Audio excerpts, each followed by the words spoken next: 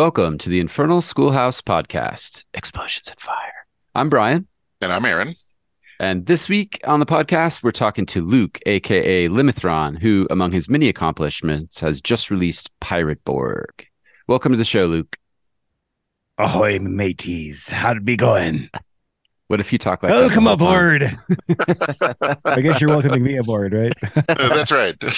Thanks for having me aboard there, lads. Absolutely. So excited to have you on. So yeah, let's get started with Pirate Borg. I saw you at Gen Con. I saw your booth. There was tons of buzz. I picked up the premium copy. And as I was reading it, I was like, this is so cool. I cannot wait to play it. So tell us everything we need to know. Well, have you played it yet? No, I've been digging through it, and I'm like texting Aaron. I'm like, dude, oh, nice. There's this this concept, Ash. When I read about that, I was like, that's brilliant. There's a whole economy. Yeah. Okay, so we want to hear you tell it. Well, where do you want me to start? It's such a broad question that I've answered. Just give us times, some quick, so. just quick hits. Overview. Okay, so Mork Borg. Well, let me back up. I was playing my 5th edition Pirates of the Caribbean campaign called Tales from the Caribbean. And I got inspired to run this campaign after I'd started playing a little bit of 5e, and I was on a work trip down in South America, and I visited this old fort that had like all these old cannons and stuff. I was like, dude, I always loved pirates. Like I used to play a ton of Pirates of the Spanish Main, the little punch out game. And I loved the lore in that game. Even like I was into pirates way before the movies came out, and I was like, I'm going to run this sweet like 5e campaign. And I was running it. And then COVID hit, and like we switched to online, and I started drawing these digital maps to like make, the game work to flow better online. And of course, I was doing like historically accurate ships. And if you're playing if you're in the battle map circuit, like there's tons of galleons, for example. They're easy, maybe a lot of sloops, but like it's really hard to find a like third-rate ship of the line or a flute or like all these different things. So I started taking other kits and bashing them together and coming up with the ships that I needed for my campaign. And well, when COVID hit, like I kind of lost my other industry went away. I do concert lighting, and that was like evaporated overnight. So I started doing this Patreon where I would like make these maps and release them to people who were also running like seafaring campaigns. And we got I got overwhelmed because I was just working all the time and prepping a campaign like a normal fifth edition DM does, with assets for everything and planning everything out. And I got burnt out. So we took a break, and one of my players ran a couple of weeks of Mork Borg for us. And I think it was the most fun. I think to this day, it's still maybe the most fun I've ever had playing a role-playing game, just because it subverted all of our expectations. You can have one hit point, like you can get your ability scores swapped. It's just like, it's so grim dark that it's almost like gallows humor, And they have the best, I know I'm giving a long-winded answer here, but they have the best third-party license in the industry, which is basically you can do whatever you want, including copy mechanics from the book, as long as you don't copy the like lore text or any of the art.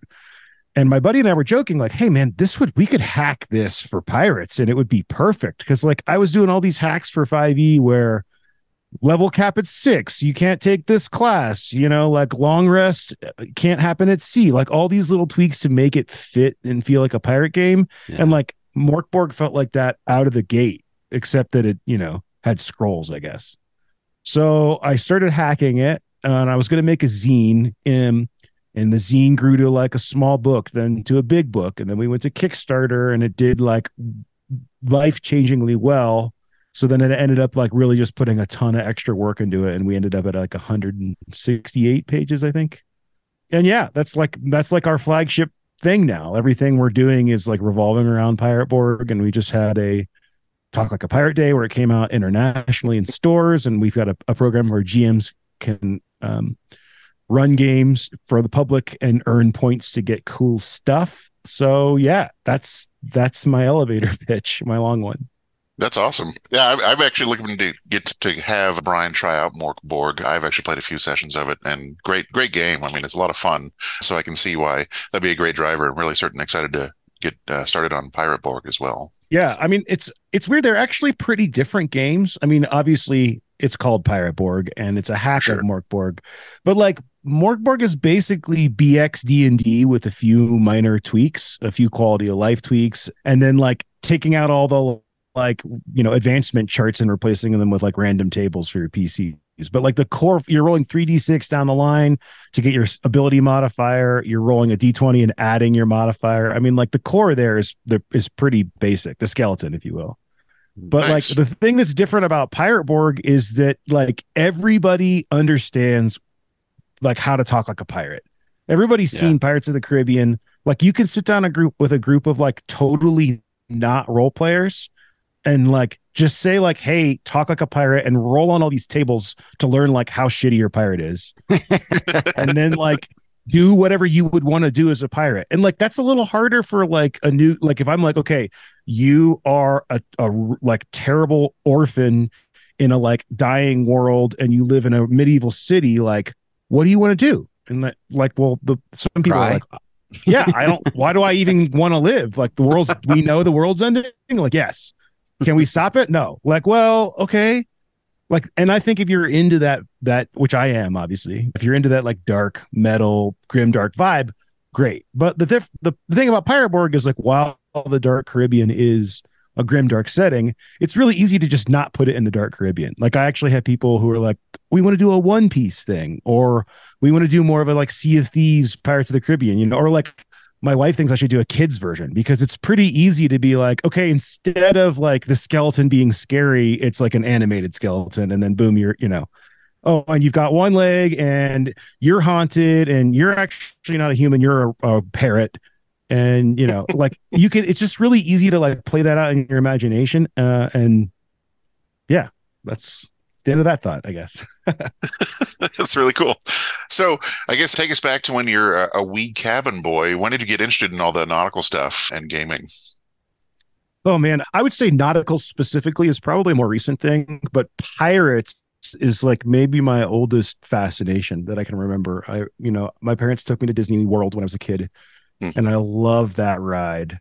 I mean, I remember the smell of it, and I remember like that the pirates they're not like, it's not really a kid's ride. Like they're not friendly people. And like you get to Tortuga and they're like drunk and like wenches everywhere. Yeah. And I'm not into that part of it, but like I'm into the like dark mystery part of it. Like the idea of like, it's, the classic Treasure Island, like it's storming and like an old pirate walks in and he's got a map and then he dies. And it's like, there's like that kind of macabre like mystery to it. That has always fascinated me. And then you mix that with, the dark, stormy mystery vibe. You mix that with the like beautiful, like tranquil waters. Like, I mean, the Caribbean is like one of the best natural places to visit in the world. Like there's a reason it's such a tourist place. It just, so you mix those two together and you get this like very imaginative world to live in where you can be like, I want to be there, but there are things happening there that I would never want to happen to me personally, but they're fun from a story standpoint, Yeah. So like for some reason that really captivated me as a kid. And as I got older, it just kept becoming a thing. Like I had Lego pirate sets, and I had, and after high school, I played the Pirates of the Spanish Main game and actually won a tournament at Gen Con. And then, there's Assassin's Creed Black Flag. I 100%ed that. Like all these things that have gone on through my life that have just, I always keep going back to that trope. And now it's literally like my livelihood. So yeah, to hear you talk about it, follow your dreams, kids. To hear you talk about it, it makes me think of the escapism component of pirates and kind of parallel with maybe like Old West, where it's like, in my real life, I don't want to live that, but I want to imagine myself where I'm completely free. Yes. To get drunk and fall down in an alley and steal and pillage and all these types of things. So yeah, the audience is like ready made, and the desire for that fantasy component. Yes. I mean, I think it's like escapist in one way or another. And, it's kind of like, screw you world. Like, yeah, I do that for a living, So it's like, it is a way you can be an escapist permanently if you want. But like the pirate in the fantasy pirate setting is, like you said, perfect for that because there's so much exploration. And like from a gaming component, both video games and tabletop role-playing games, having a ship and like an open map is like just so, even if the GM's going to steamroll you behind the screen, just the ability to be like, I want to go off the edge, or I want to go here, Yeah. It's just so exciting. And I think that Pirate Borg, like a lot of people who come in, I see a lot of reviews would be like, oh, this is a great game for Pirate One Shot. Well, like, yeah, it is.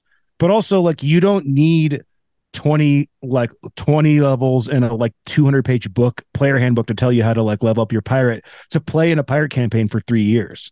Like, you just need to explore and uncover the world, and I think that this game can be that vehicle. I mean, I made it that way because I want that vehicle where it's like, it's not crunchy with rules, but like there are 18 ships that you can run into just in the, core book. So like, there's always opportunities to upgrade your ship and then build a fleet and then take over a town. And like, it's Sid Meier's Pirates, but in a role-playing game, So cool. I love this concept of, I want to go over the edge. Like, I want to go to the unknown. And one of those components for me, which is why I chose this creature behind me. What are some of your favorite nautical monsters and creatures and things like that? Because to me, that's a really alluring part of this whole world as well. Yeah. I mean, I think that 20,000 Leagues is, for anybody, my age or younger or older, actually, probably for anybody who watched that movie or read that book, just the idea of this tentacled underwater thing is pretty captivating, I think. But then if you extend that a step further, like The Abyss is one of my favorite movies. And the idea that there's this like underwater alien race is really cool to me. I also just recently finished playing Subnautica, which is an incredible video game where you basically crash land on a all water planet. And you have to, it's like a survival game where you have to collect little pieces of technology to build bigger and bigger, things. Like eventually you could build a big submarine. But like, when you start that game, you think it only goes to like 100 meters, and then you're like, oh wait, no, now I can go to 200 meters. And like, spoiler, but by the end of the game, you're at like 5,000 meters underwater and you find these new biomes and everyone has a different kind of sea creature. Like, I eat that stuff up, man. I go to aquariums as much as I can. And there's something so alien about a place that's so close to us, So cool. That's cool. I love Subnautica too. That's a great game. I started there, I think the beta of it. And then finally, whenever they finished it, I mean, it's a lot of fun. And then even so you played back when you had the like, tool where you could like make things appear in front of you. Right? Oh yeah, exactly.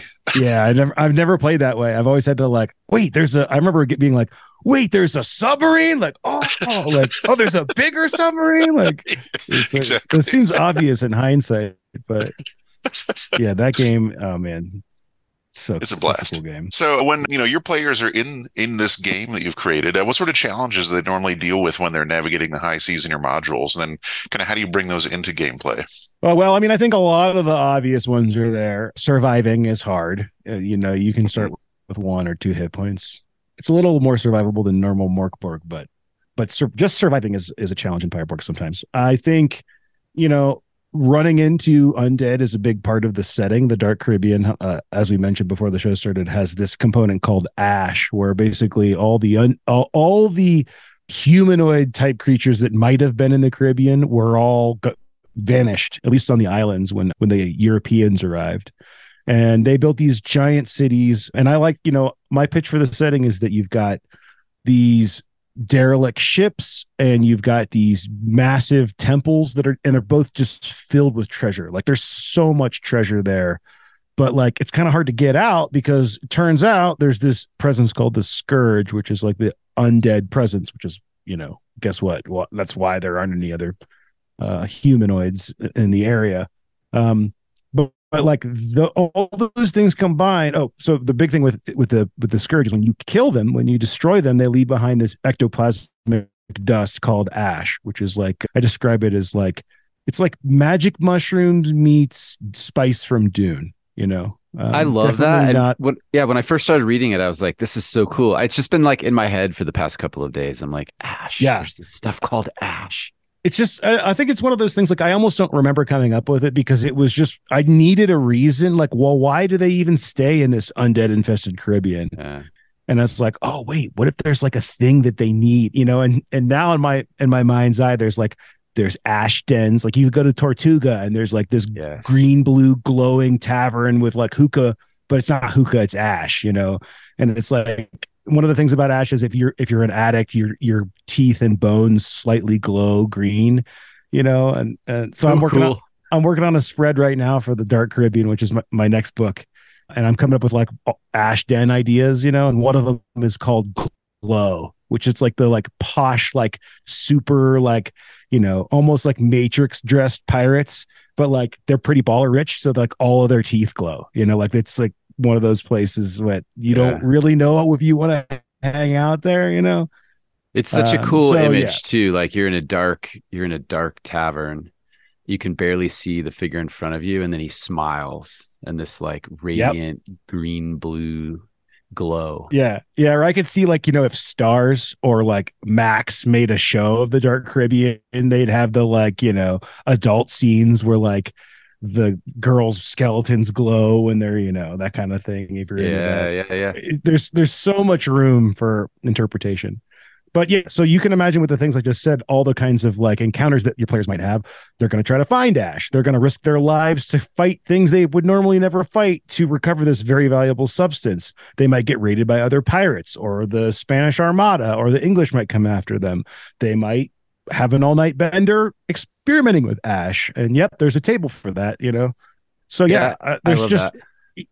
Yeah, basically you take everything that you saw in like a normal Pirates of the Caribbean type swashbuckler movie. You can have all those things, and then you can mix in all the like Evil Dead, Army of Darkness kinds of things. Yeah. And then the other like third pillar to that would be that you've got this kind of eldritch Lovecraftian horror element, where the magic in the Pirate Borg is a little bit more slanted to the like, dark fantasy side, where, if you cast a ritual incorrectly, the Kraken might show up, but the players don't know that, So, and that mixes with your other question about the deep sea creatures. Is like, you don't have to stick to just ones that we know about on Earth. Like the idea is that there's this abyss that opens south of Havana, and these eldritch underworld creatures that we haven't seen ever in human history show up. And then, your pirates can't survive at all. So, you can take it wherever you want, but I wanted to really like put in all those different, I guess, tropes and categories that I've always loved to explore and read. So yeah, that's so cool. Going back for a minute to the kind of origins in 5e, I also picked up your nautical rules for 5e, and Aaron and I are planning a 5e one-shot weekend where we're going to utilize those. And I think that book, it's a smaller set of rules for 5e, I think is really incredible. Yeah. So one of the questions that we had about it, and you'd mentioned this just a little bit, but the tweaks you made to 5e in order to make that happen. And one of the ones I think that you list as optional is weather. But I'm wondering if you can talk just a little bit about, some of the tweaks you made and any tips for us as DMs that are about to run that in a 5e campaign, those rules. Yeah, well, so the thing you're talking about is called Limithron's Guide to Naval Combat. And it's basically the result of all of my years of pirate campaigns and pirate video games and pirate and naval board games, war games too. And naval combat is very tricky in a role-playing game. And I will confidently and somewhat arrogantly say that most people don't get it, and I think we cracked it.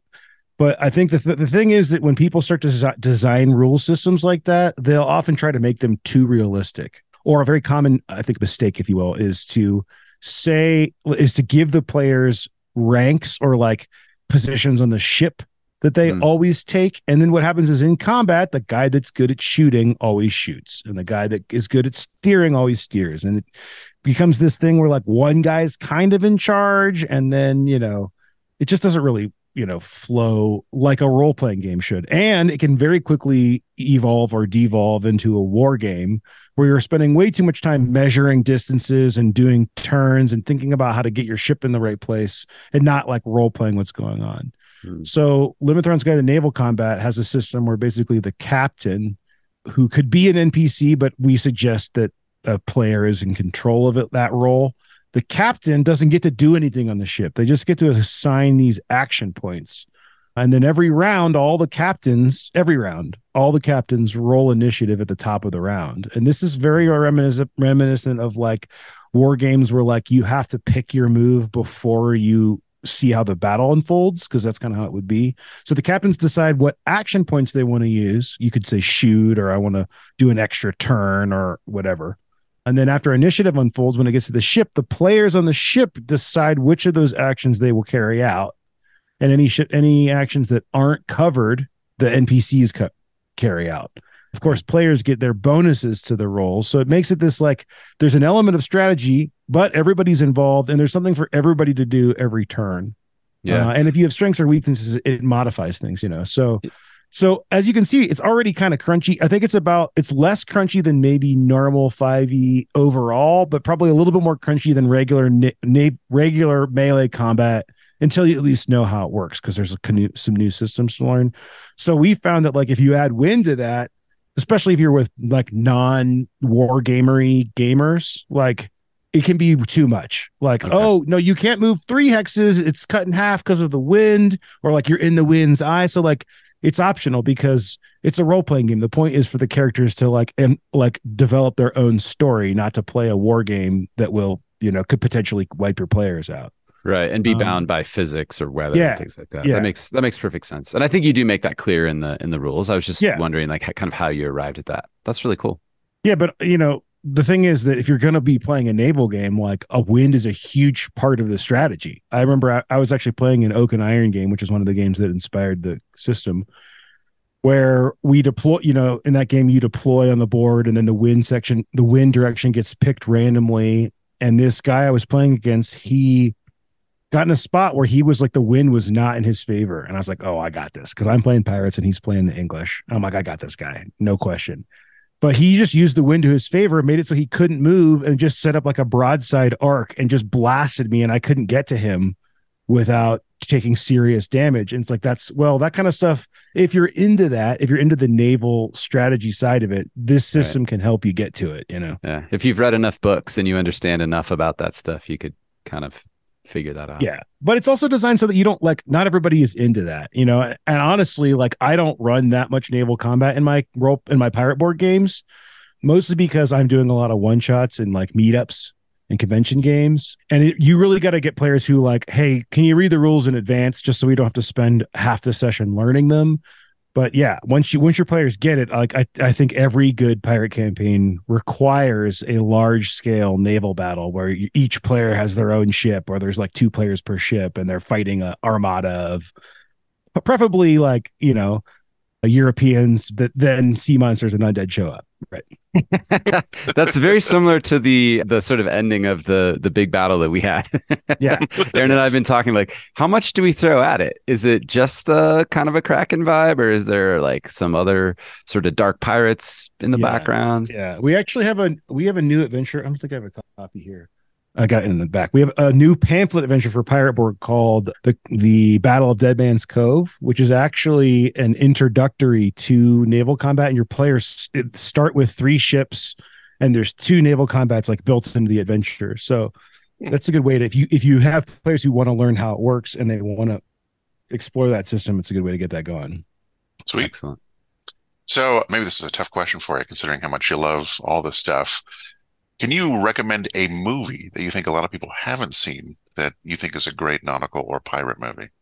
Well, I think that in pop culture, the trope is a little underexplored. I like that there are 5 Pirates of the Caribbean movies, but I think they just don't really grab the first one's amazing, and the second 2 are great if you're into them. But the 4 and 5, I don't know. So let me think about this. I think that if you have a long enough attention span for a show, that Black Sails is really, really good. That's a star show, but it gets into basically it's the Pirates of Nassau, but it's basically a prequel to Treasure Island. So you get to see Long John Silver and Captain Flynn like when they're getting the treasure, That's pretty good. But I would say overall, like there aren't a lot of good pirate movies. Like there are more pirate books. And I really think that video games is the place where I use the word trope, but where the genre, I should say, gets the best exploration is in video games. Cause I just don't think that I think what happened, if I can, deep dive a little bit on it, is that in the early era of movie making, like pirate movies, like swashbuckling movies, were the rage. Like they're pretty easy to make. Like, yeah, they don't have krakens and maelstroms and whirlpools into the abyss. But like, it's pretty easy to like build the deck of a ship and then like do a high action, pirate flick. And I think they pretty much burnt the genre out until Pirates of the Caribbean. Because if you look at Cutthroat Island, like they spent a ton of money on that movie and it sucked. And they just like didn't really pop off. And Pirates of the Caribbean they were finally like, look, we're going to do this right. But then it just got into the, like classic Hollywood rinse and repeat without really giving it the love. So I'm going to end with, really, you should just read On Stranger Tides. That's the real answer. There's not really a good movie, but On Stranger Tides is the book that Disney optioned for the fourth Pirates of the Caribbean movie. But the book is nothing like the movie. The book is incredible. It was the inspiration for The Secret of Monkey Island. And it is like, it's basically a Tim Powers version. He calls it Secret History, where basically, you've got all the pirates that we know about, but why did Blackbeard like leave his big ship and get killed by the English? Well, turns out Blackbeard's a necromancer, and he's got all this it's like, so it's the book to read, Nice. That's awesome. Very cool. We're getting towards the end here. Are there any questions that we didn't ask you that we should have asked you, or anything that you want to talk about that we haven't mentioned yet? I mean, clearly I could talk about this stuff all day. So I guess the thing I should probably mention is that I'm working on my next book, which is The Dark Caribbean. It's a setting book. My goal is for it to be compatible, obviously, with Pirate Borg, but also it will be compatible with just like the OSR in general, with kind of BX D&D. It'll have hit dice in there and armor class, maybe delineated in a different like color or something, so if you're playing with Pirate Borg, you can ignore those things. But it's going to be a big book. It's going to be bigger in page count and in format, and it's going to have maps of every island and region in the Caribbean, plus city maps for things like Atlantis and probably El Dorado, and we've got Maracaibo is like this dungeon city down in South America. It's going to be a big book, and it's the book I always wanted to make. And I originally, when I started making Pirate Borg, I actually was called The Dark Caribbean, and I was like, I'm going to write this for 5e and Pirate and for Morkborg. And then I ended up going off to this, other category. So I'm happy to be back working on that book, and it's going to be very emergent gameplay style, where you're going to be given the characters and what they might be doing and what might happen over their course of their story if the players don't do anything. But it won't be very like a 5e adventure where they kind of not railroad you, but I'm not going to tell you what's going to happen. It's basically going to be okay, we're in Havana today. What's in Havana? Here are 20 tables that you can use to figure out, world building through tables is the kind of design ethos for the book.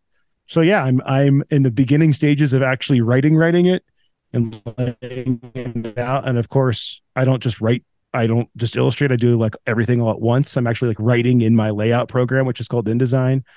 So it's a slower process, but when you're done with it, you have complete pages that are ready for print, so to speak. Instead of having to format after. So yeah, that's cool. That's awesome. I mean, I've talked about this a bunch on other shows, but this is a thing that I think is really one of the benefits of, the Mothership guys do this, and I do this. Andrew Kolb, who did Neverland and Oz, and he's working on Alice in Wonderland 5e. He does the same thing, where if you do all three steps together, writing, illustration, and layout, you have this almost like a cheat code superpower to fit things in, or I need to make this guy's arm longer to fit next to this table. It's really, I don't have to talk to anybody else to get that done. So I think the end result comes with these pretty cool spreads that are really designed for we don't ever spill over a table or paragraph to the next page. It's always contained right in front of you. Yeah, I was just going to say, you can tell when people don't do that, right? Because that's exactly what happens. Yeah. That critical last sentence is on the next page, just dangling at the top. Yes. You're like, why? How did that happen? I mean, I think some of that is just bad. No offense to the people who do those books, but some of that is just bad layout. I think there are a lot of tricks and ways to get text to fit and not spill over. And I think in a good team, if that's happening, they would talk to the writers and be like, hey, can you like take 3 words out, you know? But like, that's what I'm saying is I don't have to do any of that. I can be like, oh, if I just delete this sentence, this fits here and this is a done page, you know? Good. So Love it. yeah. Yeah. So I guess that's what I'm working on is the Dark Caribbean. I guess other things are that whole book will be like developed on my Patreon. So like, for example, I'm working on this spread for a town, like a pirate port generator. And it's going to come with an asset kit to make your own little town and then tables for how to use the different towns. That'll be out on my Patreon hopefully this week. So that's kind of a cool thing that if you want to, you know, not wait for the Kickstarter, you can get in on the goods now. So that's awesome. Well, I think we're kind of at our close. So we really appreciate you joining us today. It's been a pleasure talking with you. We can't wait to get out there and see a little bit more about what you're producing. We're looking forward to it.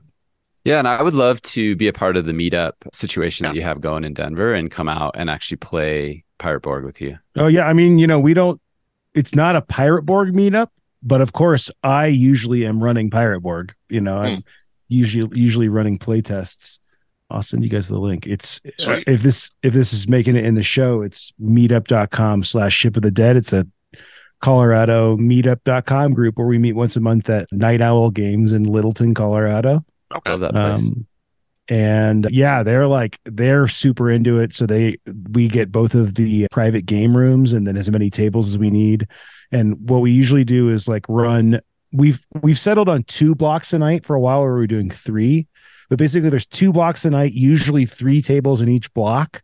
So it's like a little mini convention. So I like it because I get to come and run Pirate Borg and play test some stuff that I'm working on with a group of people who aren't always the same group. And then I get to play first. And, you know, it's usually games like, you know, I'm like on my 3rd session in Dragonbane with this cool wizard character, or there's like guys will run lots of OSR games, Black Hack, Dungeon Crawl Classics, you know, anything that you can think of, like people will run it. So you can just sign up and run whatever you want. It's a great way to like, you know, have a built-in player base to run a new game. So very cool. I can't wait. Well, yeah, Luke, thanks again for joining us. And thanks so much for listening this week, my friends. Please check us out on Instagram or at our website, infernalschoolhouse.com. Oh, and we sell stuff on Etsy too. Thanks, everybody. Thank you.